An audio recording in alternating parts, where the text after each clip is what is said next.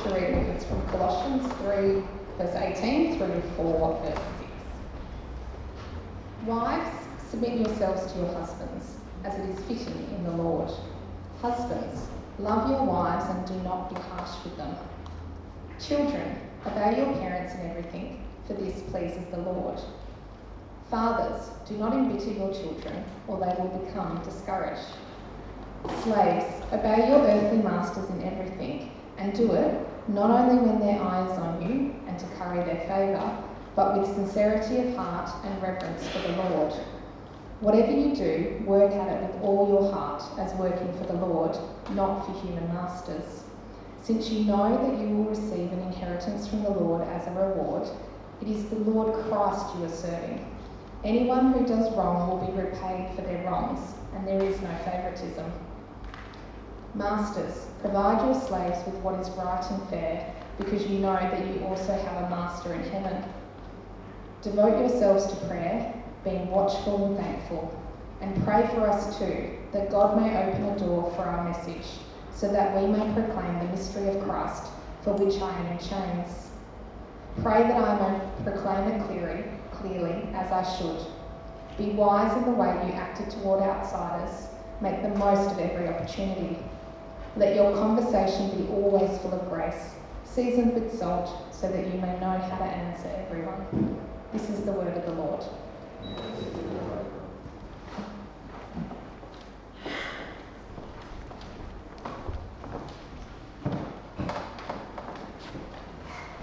Well, we're continuing on and actually wrapping up today our series in Colossians, this letter that was written to this church in Colossae and Laodicea. They sort of switched their letters.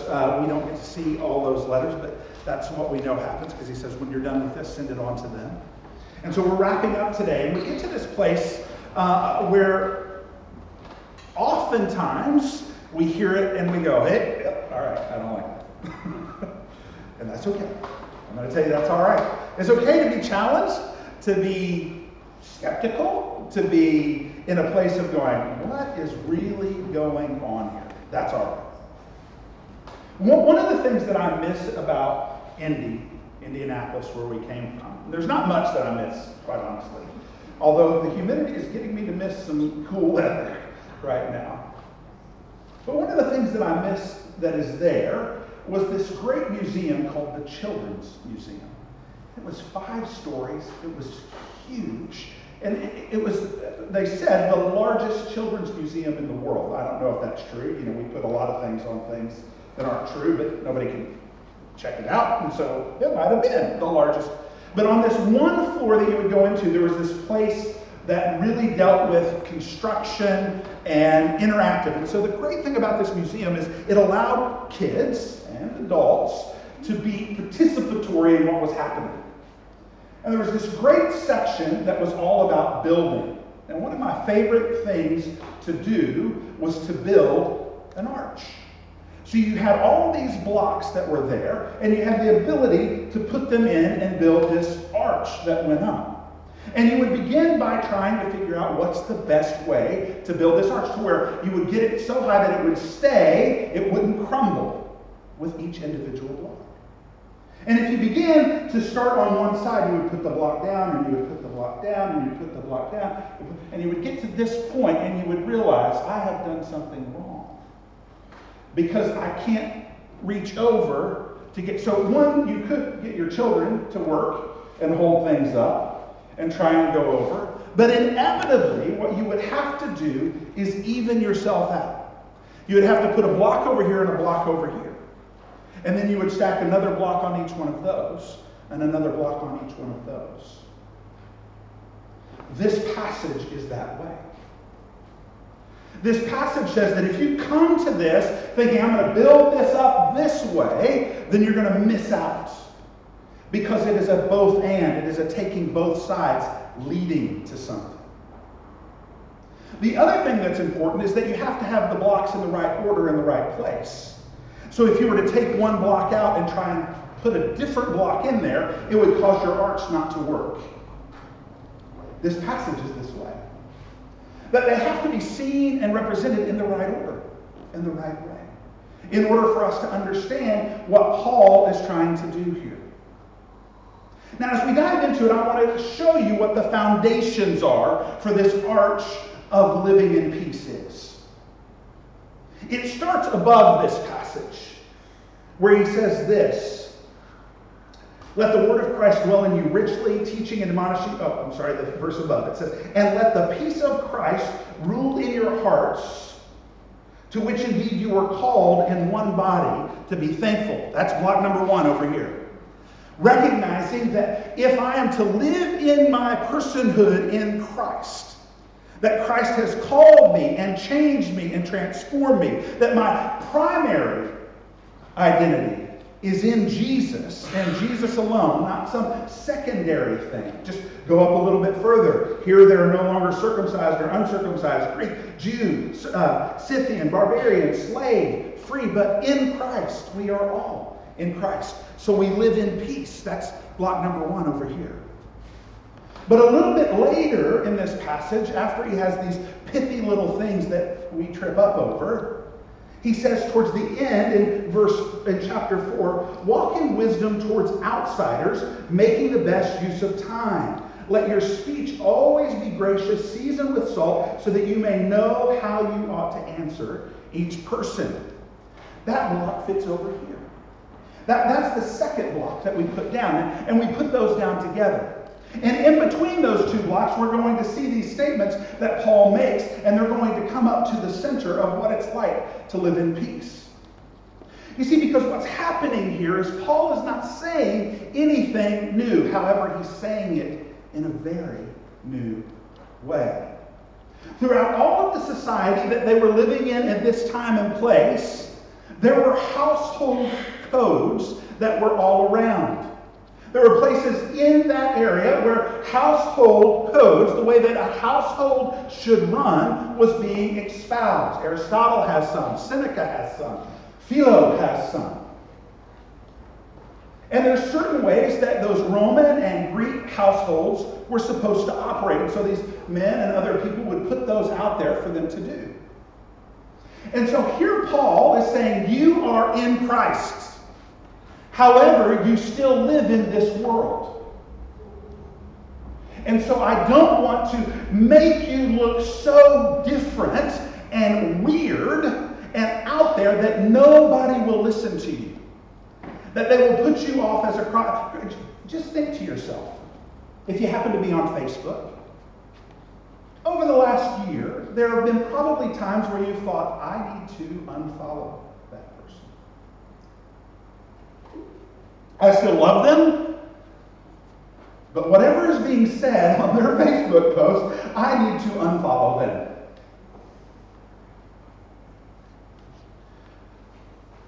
What Paul is saying here is be wise in how you engage with the world. And so I'm going to take what is in the world, these household codes. I'm not going to say abolish them all, because that would be too out there and people would just unfollow.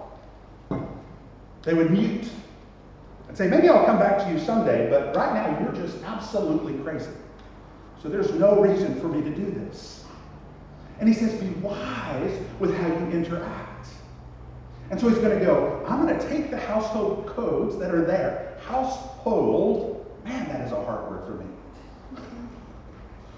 I'm going to take it and I'm going to bring something new to it. Now, the second thing we need to say as we dive into this is that we know that all Scripture is God-breathed. That it is good to bring us up into the faith that we walk in. And so as we delve into the Word of God, we know there are universal, always and forever truths that challenge us to move into the righteousness that Christ has bought for us on the cross. At the same time, we know that these are written letters at a specific time, in a specific place, to specific people. And so that there are cultural things that happen, that influence, and that come about, and we get seen in them. And so as we enter into these 2 blocks that we're starting off with, we know that the universal, right? We know that the truth is that we are in Christ, that our identity rests in Him completely. And we know that the cultural is that every culture around the world has a way that they think households should operate. I'm just going to start saying houses, by the way, because it is really going to trip me up. How houses should operate. So be wise in how you go towards them.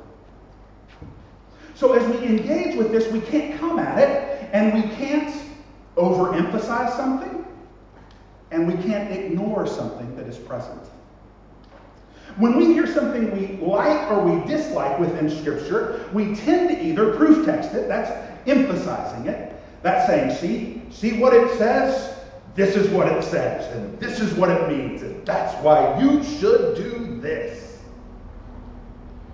Or we ignore it. And we say, oh, that can't possibly be what it means. It's only cultural. There's not anything universal and forever that I can find in it. So I don't have to pay attention to it at all. I'll just skip over it. Now, to be fair, Paul didn't help us out here, because he said these things very shortly, very short sentences. It's not like he said, wives, submit to your husbands, and this is all the ways that you should do this. Husbands, love your wives, and this is all the ways you should do this. He just says, wives, submit to your husbands as is fitting to the Lord. Any more would have been helpful, because we can hear that and we begin to bring other things to it. C.S. Lewis, when he's talking about this idea of the house and the code that goes around with it and how we operate in it, he says this: if a house is to be the means of grace, it must be a place of rules or order. The alternative to rule is not freedom, but the unconstitutional and often unconscious tyranny of the most selfish member. When we don't, in society, have ways that we are supposed to operate, rules, an order that we're supposed to walk in, roles that we are supposed to carry, and we just say, it's all laissez-faire, it's fine, and however it needs to happen, it needs to happen. What can happen, and particularly in a house, is that the person who is most selfish reigns with tyranny over everyone else. And so the world said, we need to be wise in how we interact with one another. And God says, through Paul, you are in Christ. So let's be wise and let's rest in Christ. So, if we're thinking about building an arch, we have to look at it this way. The first one is, wives, submit to your husbands as is fitting to the Lord. Husbands, love your wives and do not be harsh to them. Wives, submit to your husbands as is fitting to the Lord. Husbands, you've got the second box that are down. If one is missing, then the other one will not work. If one is overemphasized or larger, then our arch will be lopsided.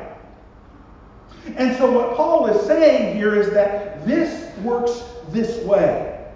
Wives, submit to your husbands as is fitting to the Lord. Husbands, love your wives and do not be harsh with them. And they rest there. Now,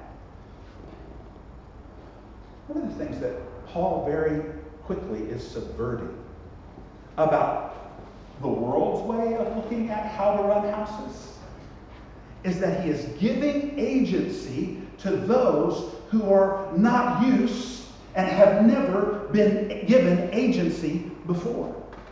See, when the household rules were being written by all these other people in the world, that they would look at them and they would say, this is how a man should operate. And everybody else that's in the house, because the man is the head of the house, everyone else has to obey and follow him. He rules, and he can rule however he chooses, because he's the head. And oftentimes in these rules, they would not even address the wives, the children are the slaves. They would just leave them be. And if they did, it would always be, make sure that you're doing everything that you need to do to support this person. Paul very quickly here turns that on the head. Because he says, wives. He in fact, in each case, addresses those who in society have no agency, and he gives them agency by addressing them first. Not in a way of saying, you need to get this right, but in a way of saying, you are so important and valuable that in the universal truth that you are in Christ, you have agency. You have the ability to express who you are. More than that, who God made you to be. And so he says, wives, submit to your husbands. Now that word submit, oftentimes when we hear it, it's kind of like tomato and tomato, right? Some of us have one understanding of saying it, and some of us have another understanding of saying it. When we hear that word submit, we will sometimes go, oh, I like that word. Or we'll go, ooh, I don't like that word at all. It doesn't ring true to my ears. Interestingly enough, the word here is written in such a way that it has nothing to do with the person that is being submitted to. Yet everything to do with the person who is submitting. It is empowering them to say, I will choose to place myself under this person and their guidance. So it becomes the wife's role to say, I'm going to choose to do this. Not taking away their agency, not saying you have to do this, this is the only way a house can operate, but saying you're going to move in this place. Yet at the same time, right, the block over here is saying, husbands, you better love your wives. That word is agape. That is the self-sacrificial love of God. The way that Paul puts it in Ephesians is this. Husbands, love your wives as Christ loved the church and gave himself as an offering. And do not be harsh with her. In society, right, in that box, in society, men walked around and were harsh. In today's society, men will take this verse and overemphasize it and use it to be harsh. Their arch is falling down. But it's that understanding that they are reciprocal. That it's not about position, but it is about relationship that is working here, moving towards one another. So what this is saying is it forbids both spouses of having attitudes and words and behaviors that are self-centered, harsh, critical, and demeaning. The wife will submit to her husband as the husband lays aside his own interest in sacrificial love for his wife. Kathy Keller, in her book with her husband, The Meaning of Marriage, says this: both men and women get to play the Jesus role in marriage. Jesus in his sacrificial authority and Jesus in his sacrificial submission. Christian marriage is like a dance. The man and the woman may take slightly different steps, but each consistently defer to the other. We move in these roles towards one another, understanding from the foundation that that role doesn't even define me completely. It is actually my living in Christ that defines me. Then we see him move to children and parents. And again, he says this: children, obey your parents in everything, for this pleases the Lord.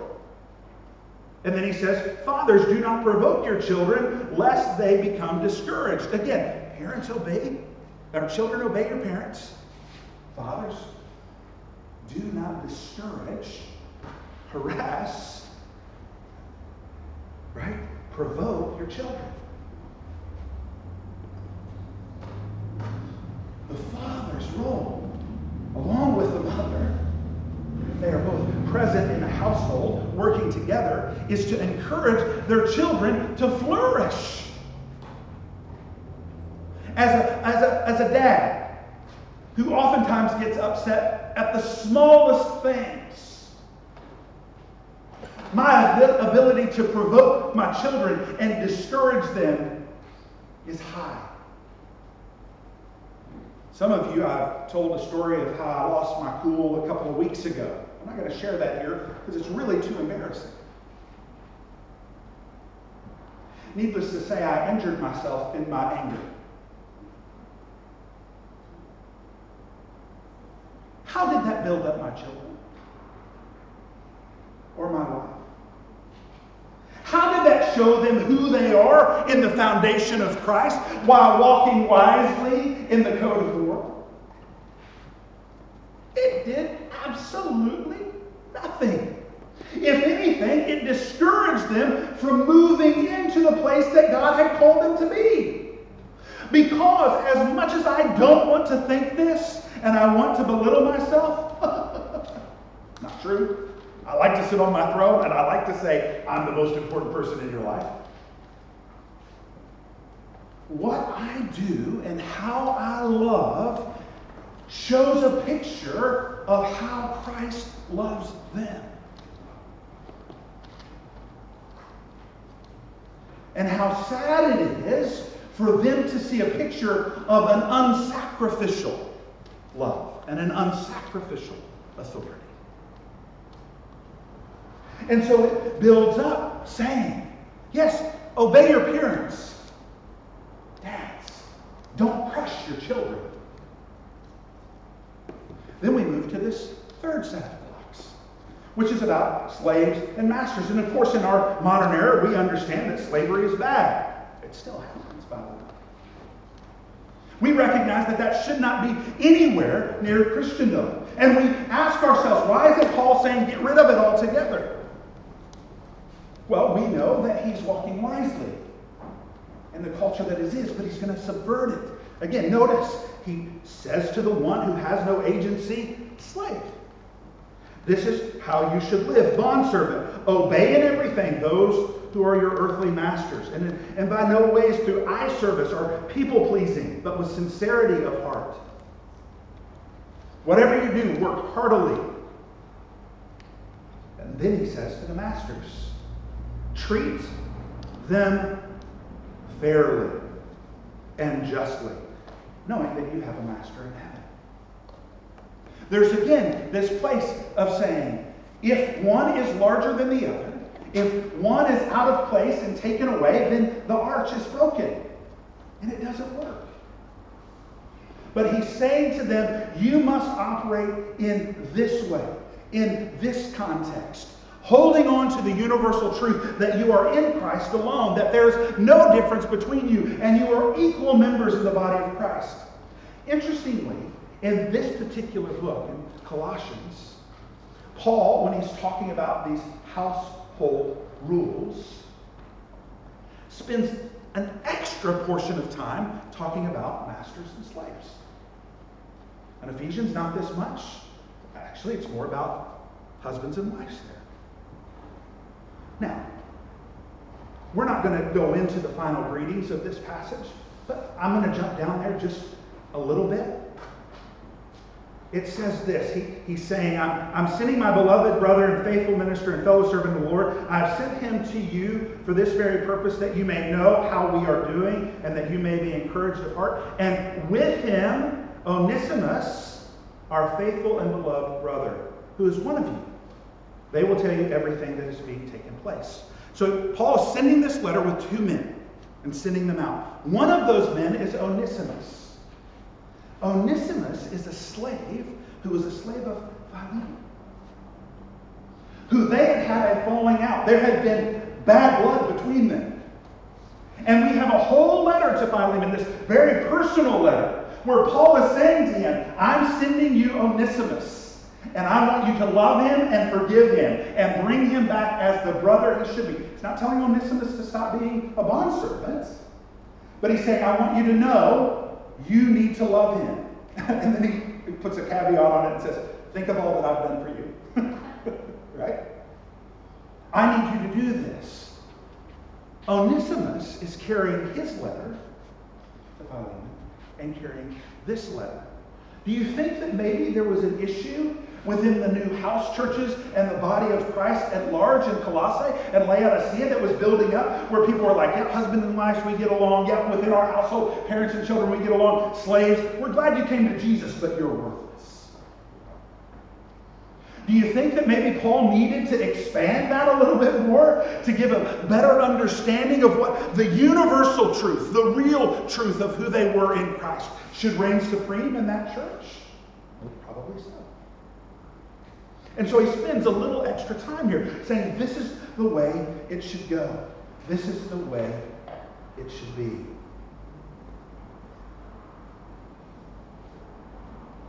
What we see happening is Paul addressing being wise for the culture, holding on to the universal truth of who we are in Christ. These members of the household, because in those households, slaves and masters all were together. Children, sometimes small children, sometimes adult children, all were together. Husbands and wives were together. That was the makeup of that household. And what we see here is he's addressing Christian believers in their assigned roles in their cultural context. But he is radically redefining the way they fill those roles by setting them in the light of the supreme lordship of Jesus Christ. Richard Hayes, in his commentary on this, says this: the conventional authority structures of the ancient household are thereby subverted even while they are left in place.